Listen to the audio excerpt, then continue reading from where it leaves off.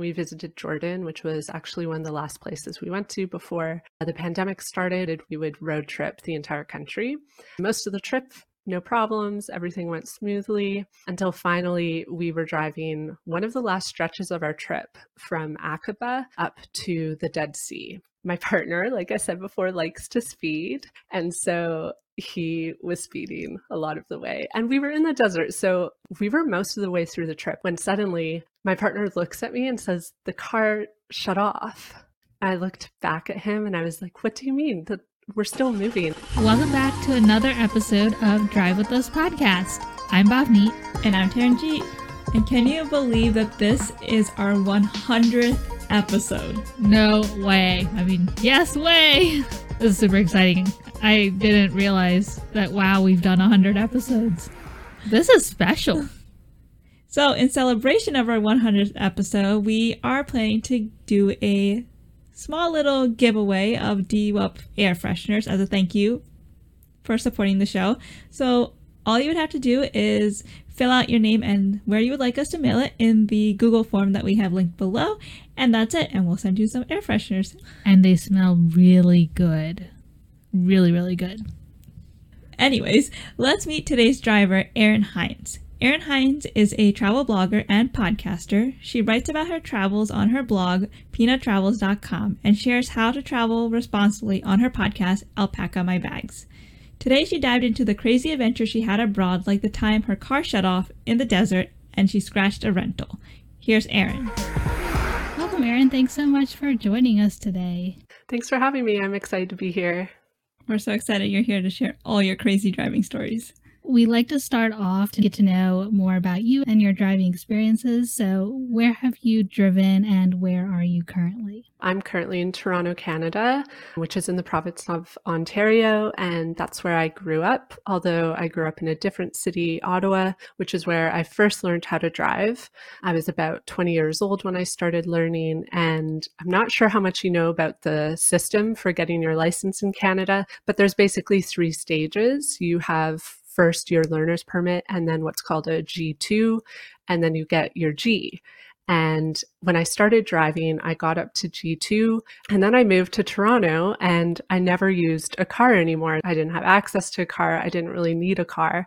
And so I ended up losing my license. And for the last about 6 years, I haven't had a license. And only recently did I start working towards it again. So right now I'm back at G1. Because I waited so long, I had to restart the entire process, which is super annoying. But I guess the nice part is that because I've driven before, the G1 is really easy for me to do. I passed the test, no problem. So back at it. But in terms of driving around the world, I've driven, of course, around Ontario. I've also driven in other parts of Canada, like out west in Alberta and British Columbia. I've driven parts of the US, and I've also traveled quite a lot. And although I don't drive when traveling, I'm always the passenger, which is really fun. My partner has his international driver's license, so he always gets to be the driver, and then I get to take care of navigation. He and I have driven all around the world, and we plan to drive in more places because we love renting cars in other countries. We think it's a really cool way to get to know a place. Do you think you would ever get an international driving license? I definitely will. I'm super excited to finish my full license this time. The whole process takes about 2 years. So I think in about 2 months, I'll be eligible to go for my G2 test. And then I'll have to wait 1 more year and then I can get my G. And once I have that, I will definitely be getting my international license so that I can help my partner with the driving whenever we're abroad. I do have to ask, since you mentioned navigation as being the passenger, are you good at navigation? Like, I think that I am, but we get into a lot of fights while we're driving. And so if you ask my partner, he would probably say no. I beg to differ, though. I think I am good at navigating. And I find when I'm driving myself, I am pretty relaxed and good at following the instructions on the GPS. So I think I'm good at navigating. I feel like she was only asking because I am terrible at giving directions and following them. Yeah. Sometimes when we're driving together, I just end up saying, okay, I'm going to put it on the GPS, and then you can listen to the GPS voice and just they'll be responsible, not me. I don't want responsibility for missing the turn. Yeah. I know you touched on this a little bit when you're telling us about your driving so far. What would you say is your relationship with driving right now? Do you love it? Do you hate it? I would say it's interesting you asked that, because when I first started driving, I was 20 and I wasn't nervous about it at all. I remember feeling like I was a super confident driver. I really loved driving. I'm honestly really upset that I never finished my license at that stage. It didn't make sense when you live in the downtown of a big city. And coming back to driving now, I do still love it, but I noticed that I'm more nervous about it than I was when I was younger. And maybe it's just like a maturity thing or an age thing or having not driven for a couple years, but I've definitely noticed that difference between when I was younger and nowadays when I'm driving. But overall, I do still really enjoy driving. I just find it's so relaxing, and I love just like focusing on the road and zoning out and listening to podcasts sometimes. It's just, I really enjoy it, especially when I'm traveling, because I find when you're traveling, it's just such a great way to get to know beyond the places you stop. You then have the opportunity to see what's outside of the landmarks that you visit within a place. So yeah, overall, I'd say I really love driving. Have you ever had a passenger experience where you're like, oh no, this was not a good idea? Yes, I have many times. This is probably why my partner and I fight so much when we're driving. He has been driving for years, I think since he was 16 or 17. And so he's super confident and he definitely likes to speed, especially when we're in a foreign country. That really makes me nervous. And so there will be many times where I'm just yelling at him to slow down or to be more careful. I remember particularly in Vietnam, driving there is quite scary, especially if you're from North America, because the driving rules are completely different. And there's cars on the road and more motorbikes. And we rented a motorbike to drive around the city of Ho Chi Minh. And the first time I got on it with him, he was just so confident driving through these seas of motorbikes, and I was on the back so afraid. But overall, he was really good. We didn't get into an accident, so any freakouts that I had were just in the moment. Well, that's good. Nothing happened. I feel like driving in some countries or just being on the road in countries outside of North America can be pretty scary. Definitely. And if Vietnam is anything like India, I can totally see how crazy that would be. Yeah, especially it's definitely on similar. Yeah, not even in a car. You're on a motorbike. Oh my God. Yeah, there's definitely a lot of similarities. I would say actually that Vietnam and India, of all the places we've driven, were probably the wildest.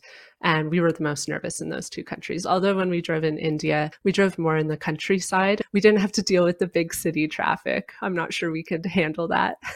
Yeah, that was crazy intense. But since you mentioned Vietnam and the craziness of driving there, that's a great segue into what are your top 3 craziest driving experiences? The first one I'll tell you about is probably the most recent. It happened when we visited Jordan, which was actually one of the last places we went to before the pandemic started, which has kept us locked down in Canada for the last year and a half. We decided we would road trip the entire country. So we flew in and we rented a car, and most of the trip was desert driving, which is one of my favorite kinds of landscapes to drive through. I just think deserts are so magical. So we weren't nervous at all. We felt like super confident about driving there. And for the most part, it's a really easy country to drive through. Most of the trip, no problems. Everything went smoothly until finally we were driving one of the last stretches of our trip from Aqaba, which is a port city that's just on the top tip of the Red Sea. And we were driving from there up to the Dead Sea. And the drive is only supposed to take about 2 hours and 45 minutes. My partner, like I said before, likes to speed. And so he was speeding a lot of the way. And we were in the desert, so there weren't any other cars around. It felt very safe to be speeding there because we weren't really liable for anyone else. It was just a straight road through the desert, flat. So felt very safe. And we were most of the way through the trip. I think we'd been driving like an hour and 45 minutes, and we were getting really excited because we were about to reach the southern part of the Dead Sea. So it was going to be our first glimpse of the sea. So exciting. when suddenly my partner looks at me and says, the car shut off. I looked back at him and I was like, what do you mean? We're still moving. And he said, the gas, when I push on the gas pedal, there's no gas. The car's off. And he was right. The car just slowed down and we slowly pulled to the side of the highway. And we just sat there staring at each other with no idea what had just happened. And this part of the story really gives credit to Jordanian people, because within minutes, all these people had come from a nearby village to see what was up, and they were all trying to help us. And later, like half an hour later, we got to the point where we had no clue what to do, what was wrong with the car, or how we would fix it. So we were flagging people down on the highway, and people would stop and come out and try to help us. Eventually, I got on phone with the car company that had rented to us. And the first thing the guy said to me was, were you guys speeding? At first, I was like, no, I don't think so. And he was like, okay, I'll call you back in a few minutes. And he hung up on me. And he calls back and says, you were speeding by this much. That's illegal. So we shut your car off. And he just said, we'll look into it for you and we'll let you know what the next steps are. So we sat there for about an hour and a half before he finally called back and said, okay, we're turning your car back on. And what do you know? The car came right back on and we just drove away like nothing had happened after sitting there for nearly 2 hours in the middle of the desert. That's when we learned that you shouldn't speed in Jordan, actually probably in any country that you're not familiar with. That was a big lesson to us. We just didn't realize they had the technology to actually see what speed we were going. Yeah, that's crazy. I didn't know that car companies, they can track your speed. Oh my God. Yeah. How terrified were you when all of a sudden your car is just stopping? Like, luckily you were in the desert and there was no one around you. What if you were on a highway? That's what we thought too. It was like, okay, this would be very unsafe if we were on the highway with a lot of other traffic, or even if we were in the middle of a city in multiple lanes. That would have been like really difficult to figure out because we had to pull over to the side immediately. I have to say, like, we're pretty anxious people, but we were pretty calm in all of that. I think because so many people came to help us, we just knew right away that we would figure it out. And we also took a lot of solace in knowing that it was the middle of the day. I think if it had been like evening, we probably would have gotten a bit more nervous about the idea of perhaps having to spend a night on the highway. But overall, we were pretty calm about it because we just knew it would get worked out. Yeah, when you were describing the story, it was just like, wow, I didn't know that rental companies actually did monitor. And then when they asked you, you're like, oh, no. And then they're like, wait, we got proof. I didn't think they would have the technology to have the receipts. Actually, we know. Okay, so let's hear your second one. This story takes place in Dubai, in the United Arab Emirates. We were super lucky to be able to go there for a week and stay with a friend of ours. She worked for the Emirates airline. She lived in this beautiful apartment that was in a high rise that I guess the airline owns. And we had been backpacking in India, and she had extended an invite for us to fly over and just stay for a week. And we were super excited to just take that short flight and check out UAE. We got there, and of course, the first thing, we set up a car rental, and it all seemed super straightforward. But before we left the car lot, the guy who rented the car to us told us, be very, very careful about driving law. He told us that there's cameras all over the UAE, even where you wouldn't expect it. And if you do anything wrong, like don't make a full stop or go like 10 kilometers over speed, that you will get a ticket for it. So because we had that warning this time, we decided, okay, we're not going to speed. We're going to be the most careful drivers possible. And driving around UAE was super fun, actually, because, again, it was a lot of desert driving. There were times where we would have to slow down and let packs of camels go across the road, which was fun to see. And traveling around there by car was fun because I think a lot of people just go to Dubai and don't realize that outside of Dubai, there's just so much to see and beautiful nature and ocean. By driving, we had the opportunity to really explore all of that. The one tough part was that driving in Dubai is really hard because it is such a developed city with so many highways that all interlock and interconnect, and navigating there was impossible. This is where we had our worst driving fights because there would be like 6 lanes and I would say, okay, the turnoff is coming. And he would say, there's 4 turnoffs coming. Which lane do I get into? Which turnoff is it? And I could never figure it out because I'd look at the GPS and there would be literally 10 lanes and I'd be zooming in trying to see, and it was just so hard. So we would miss our turnoffs all the time. And then it would put like an extra 30 minutes, sometimes an hour on the GPS because we had just missed that one exit. We had a lot of driving frustration in Dubai, and then it all came to a peak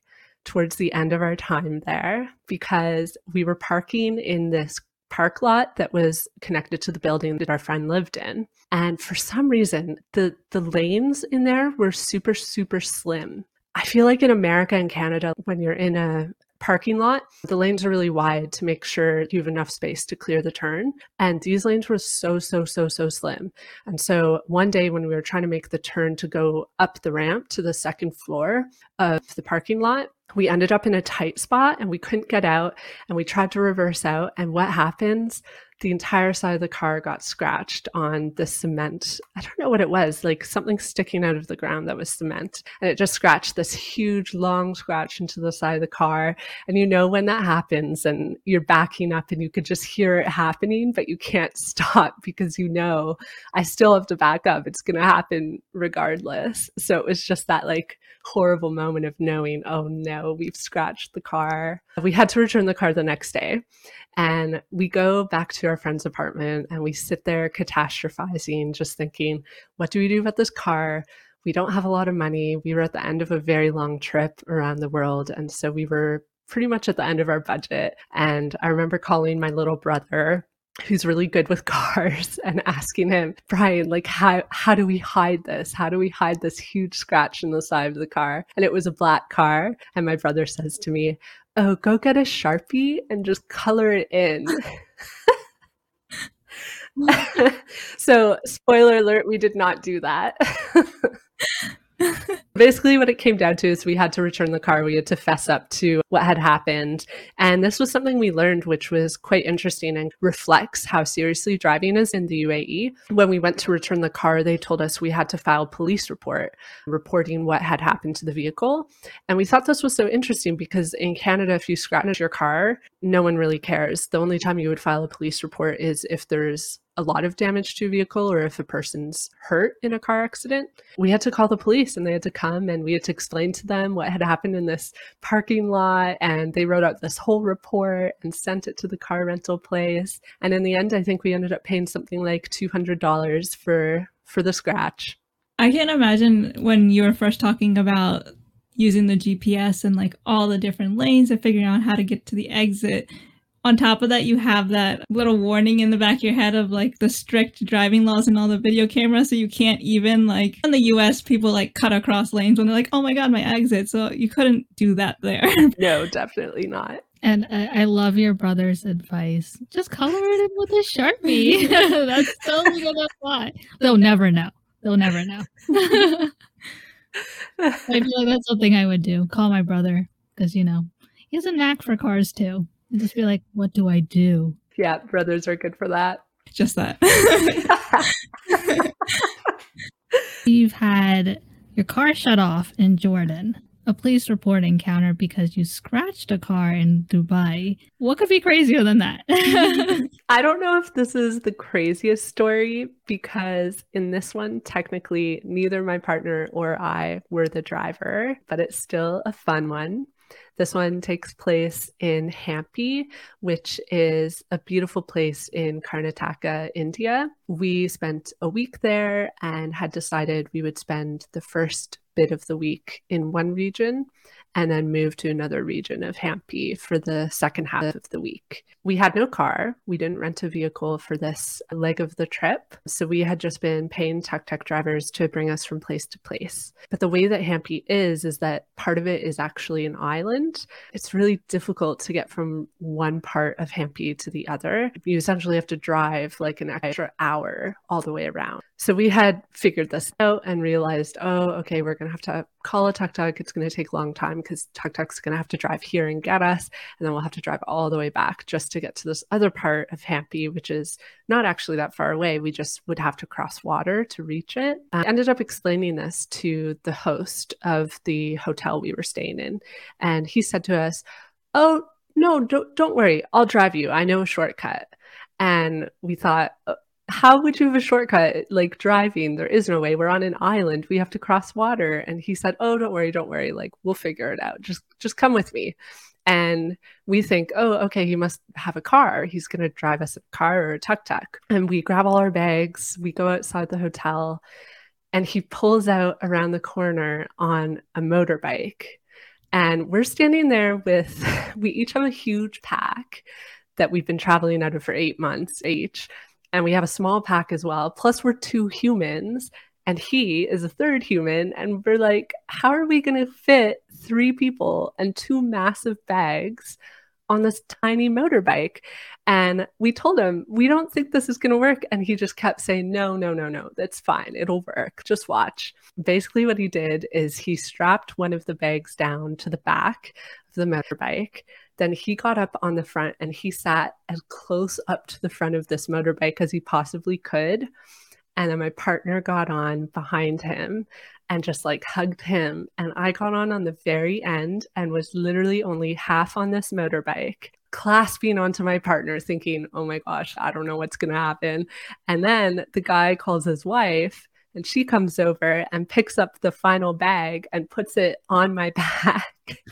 So there's 3 people plus a pack hanging off person number 3, who's me, plus the pack that's strapped to the back of the motorbike. And I wish I had a photo of this because it must have been such a spectacle seeing this many people and this much luggage on this small motorbike. It's funny though, because I think in some countries like in India and Vietnam and Thailand, that's actually not that abnormal. People manage to transport a lot of things on a small motorbike. But if you're from North America, it's still pretty surprising to see. You wonder how people actually manage to pull it off. And he ended up driving us to the ferry, and we were able to hop on the ferry and cross over to the other side of Hampi really easily. Yeah, how many times were you thinking, oh my God, I'm going to fall off? Oh my God, I'm going to fall off. The entire way.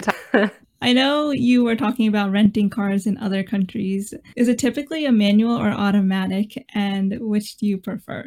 Or have you driven both? We've done both, although I'm pretty comfortable driving automatic. I don't have a lot of experience driving manual, but my partner does. He actually had a manual car here in Canada for years, and he loves driving manual. So whenever we have the option to rent a manual vehicle, he always gets it. In Jordan, they only gave tourists automatic. But then when we went to Italy and rented a car there, we had to take, what's it called? Shift. We call it a shift car. Yeah. So we had to take that style in Italy. And I've actually noticed in Europe, because I have family in the Netherlands as well, that automatic is super uncommon there. So if you decide to rent a car there, you'll probably get non-automatic. I do have a question, because you have driven so many rentals and then you did have that instance of a scratch. What do you recommend for someone who is looking into renting a car? Is there like certain insurance or anything that you would recommend to get in order to protect yourself if something like this were to happen? Definitely. We have since learned that was actually one of our first times renting a car in a foreign country. So we weren't super clear on how insurance worked. And we didn't realize that if we had used a different credit card, we would have had coverage from that credit card company. But it all depends on what the credit card is. So I have a really good travel credit card, which gives really, really good insurance. So now when we rent a car abroad, we always use mine because it has better coverage. But I would say insurance is a must. If you can get it for free through your credit card, do that. If you travel a lot and you rent vehicles a lot, it's worth it to look for a credit card that gives you really good auto insurance. Otherwise, you can always purchase insurance through the rental company, which is a must do, because if we had ended up with damage worse than a scratch, I think the cost would have been really suffocating for us. Yeah, so out of all the places that you have driven or been a passenger, have you noticed that there are certain types of drivers in those certain areas? For example, here in Maryland, we notice that a lot of drivers don't like to use their indicator. So that's like a thing here. Have you noticed certain driving types in different areas that you've been? Yes, definitely. I would say in Southeast Asia, we noticed that the way that you approach driving is different. So like you were just saying, here in North America, you would always use an indicator to tell the person behind you which direction you're about to go. We noticed that in Southeast Asia, it's more, you don't always signal, you just assume that the person behind you is paying enough attention to avoid crashing into you. And so every driver is responsible for whatever's in front of them, and you're not responsible for what's behind you. And somehow the system works because we would be driving on a road surrounded by motorbikes, but as long as you focused on what was in front of you, it was okay. We noticed in India for sure, people honk their horns a lot. I even asked a friend of mine who's from India, I asked him, why do people honk their horns so much? And he couldn't give me an answer. He said, I don't know, we're just taught to drive that way. So I always found that so funny because anytime we were in a city, it was just like constant honking. Which country did you find it the hardest to drive in, and which did you find it the easiest? I would say the hardest is probably, it's a tie between Vietnam and India, but I'm going to say Vietnam because we drove there more. And the easiest, probably my home country, Canada, honestly. Because there's, rules and people follow them. Yeah, exactly. Now that we've heard some of your crazy driving stories, let's dive a little deeper into you as a driver. How would you describe yourself as a driver, and do you think your family and friends would agree? I would say right now I'm definitely a rookie driver, but I'm a cautious and a good driver, probably because I had that initial experience when I was younger. So I know the ropes already pretty well. And I would say that I'm cautious, but I do also like to speed in situations where I feel that it's safe. But I will only speed if there's no one else around and the road is completely straight. And not in the Jordan Desert. Yes. Would you say that your family and friends would agree with that? Yeah, I would. Actually, like, not to shoot my own horn, but my dad always said that I was a really good driver. But I think that's probably because he compared my driving to my brother's. My brother's a little more reckless. Yeah, I feel like that would be the same in our family. I feel like boys in general just are a little more I guess they just like to test out the car more than I feel like girls do. Yeah, definitely. Well, speaking of type of driving, would you consider yourself someone who honks? Or would you consider yourself a honker? No, definitely not. I'm very passive. I will never get upset with another driver. I'm more likely just to slow down and let them do their thing and move on. I'm as opposite of road rage as possible. I don't think I've ever even honked the horn. Maybe once or twice, but I can't even remember the last time I would have. Yeah, I'm the same way. For the longest time, I'd never even touched my horn. I'm like, what does it even sound like? I just want to hear it. And then one time I had to use it. I'm like, oh, that's my horn. Wow, I did it. Bucket list. I should test it out next time I get in the car. I feel like I have a hard time when I had to use it once or twice, pushing it hard enough to make it make a sound. Wow. In what situations have you actually used it? Usually it's at red lights when people don't pay attention and the light turns green and you're like, okay, come on. But one time somebody just pulled out in front of me when I was coming really fast, and it could have ended really bad if I didn't slam on the brakes. Wow. Yeah, the only time I've used my horn is someone. Well, so this was a phase where I'm like, okay, I'm going to use my horn the next time someone does something that they deserve for them to be honked at. So this person almost went into my lane and into me without even looking. So then I was like, yeah, you're getting a horn. I felt very proud of myself because I never used it. So I was like, you deserve that. Speaking of honking and other drivers, what would you say is your biggest driving pet peeve? Oh, it's so easy. Aggressive drivers. They really bother me. I just don't understand why. Driving aggressively is not getting you to where you need to go any faster. You're just annoying people. And I find, especially now, because I'm a newer driver for the second time, I find it really intimidating and it throws me off, especially when I first got my G1.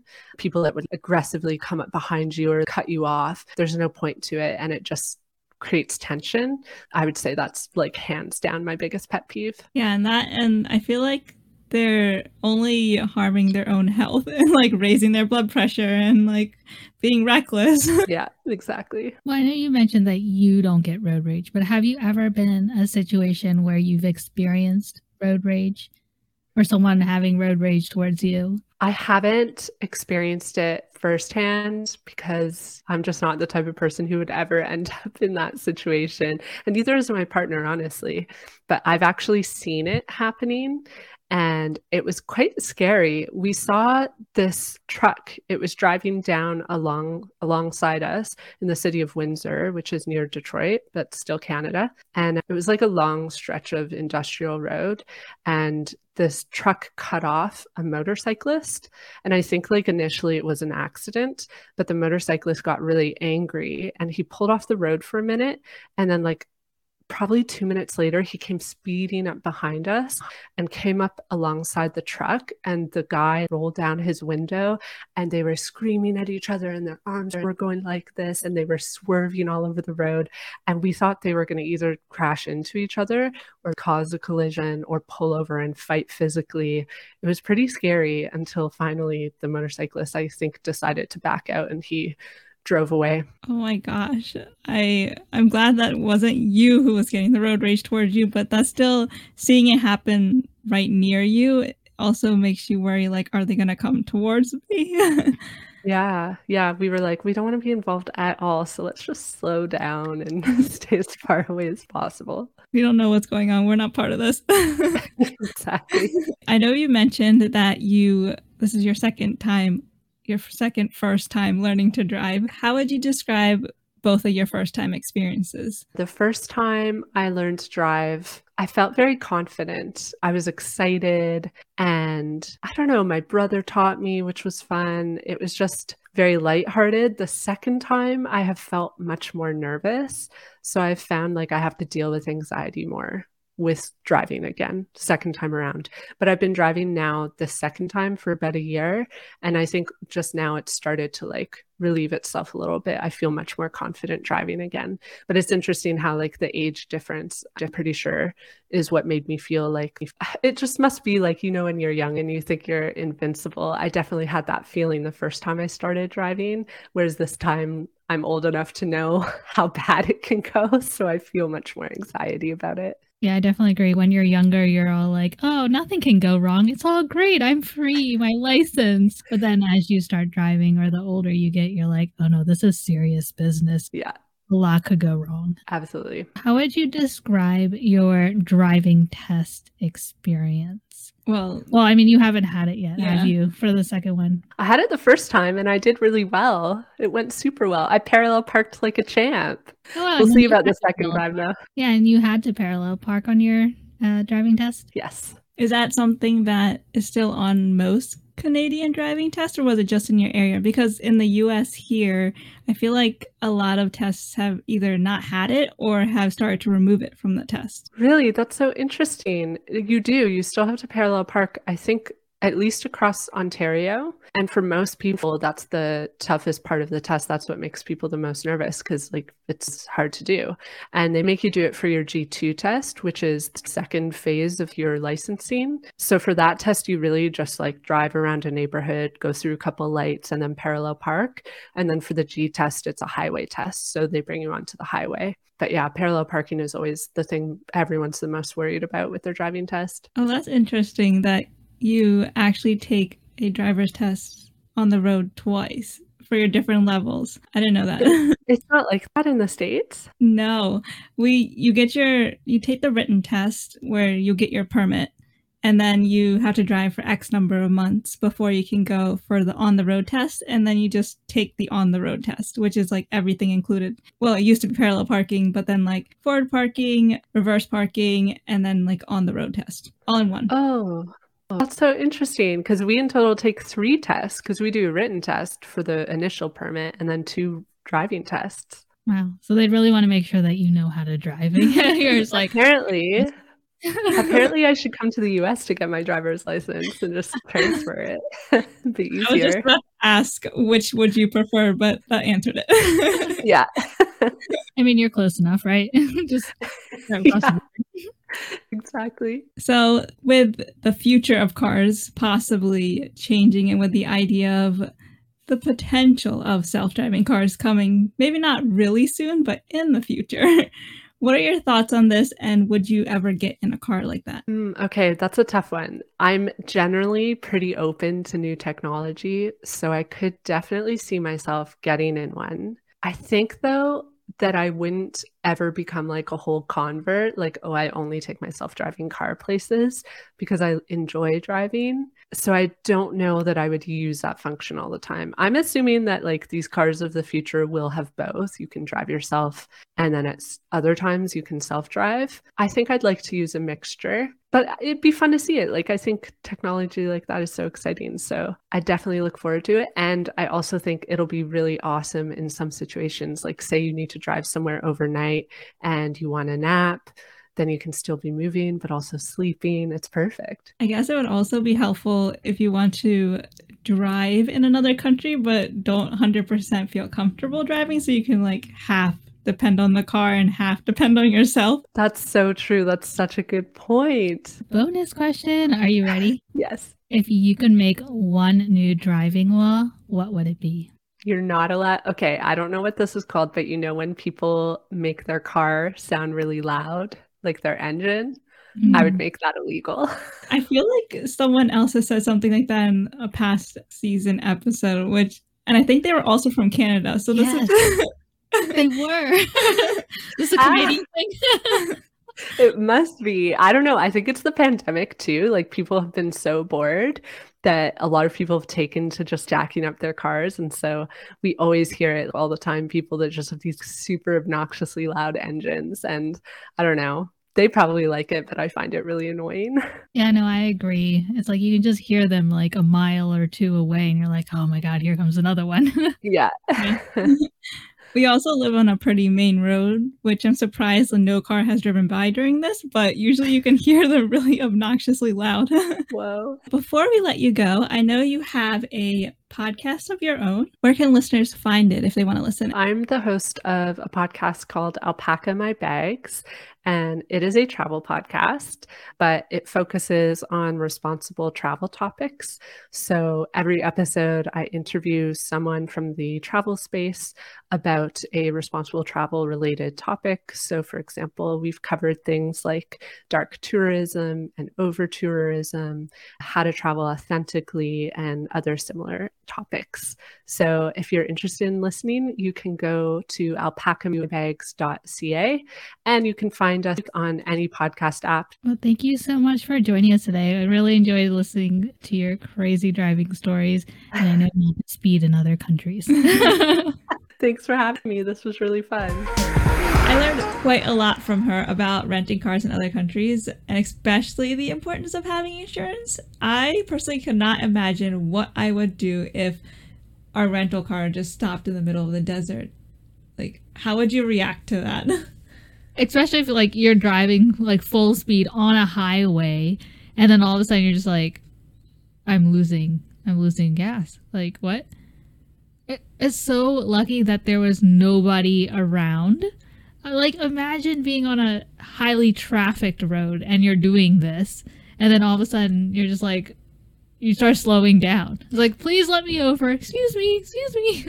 I wonder I don't know how busy it gets over there, and if you were to speed and your car just shut off, like imagine I know this is like more close to people who live in Maryland or have been in this area know, like imagine you're on 695 and your car just shuts off. I feel like, so if they can track your speed, they could probably also be like, okay, this is where they are. It's safe for us to turn off their car. Like, I would hope that if they're like, oh wait, but they're in this heavily trafficked road, there's traffic around, we're not going to shut off their car at this moment. Once they turn onto a side road, we'll shut it off. Is it something that's controlled, like at a headquarters or whatever, or is it something like put in the car where it automatically detects, oh, they're over the speed and shuts it off? Yeah, that'd be so scary though. Like, good thing they were in the desert where there's no one around. Yeah, I agree. Well, that was Erin. We hope you enjoyed hearing her driving stories, and be sure to stay tuned until the end of this episode to hear a sneak peek from next week's episode with driver Scott Gurian, who shares with us about the disastrous but fun ride he had during the Mongol Rally.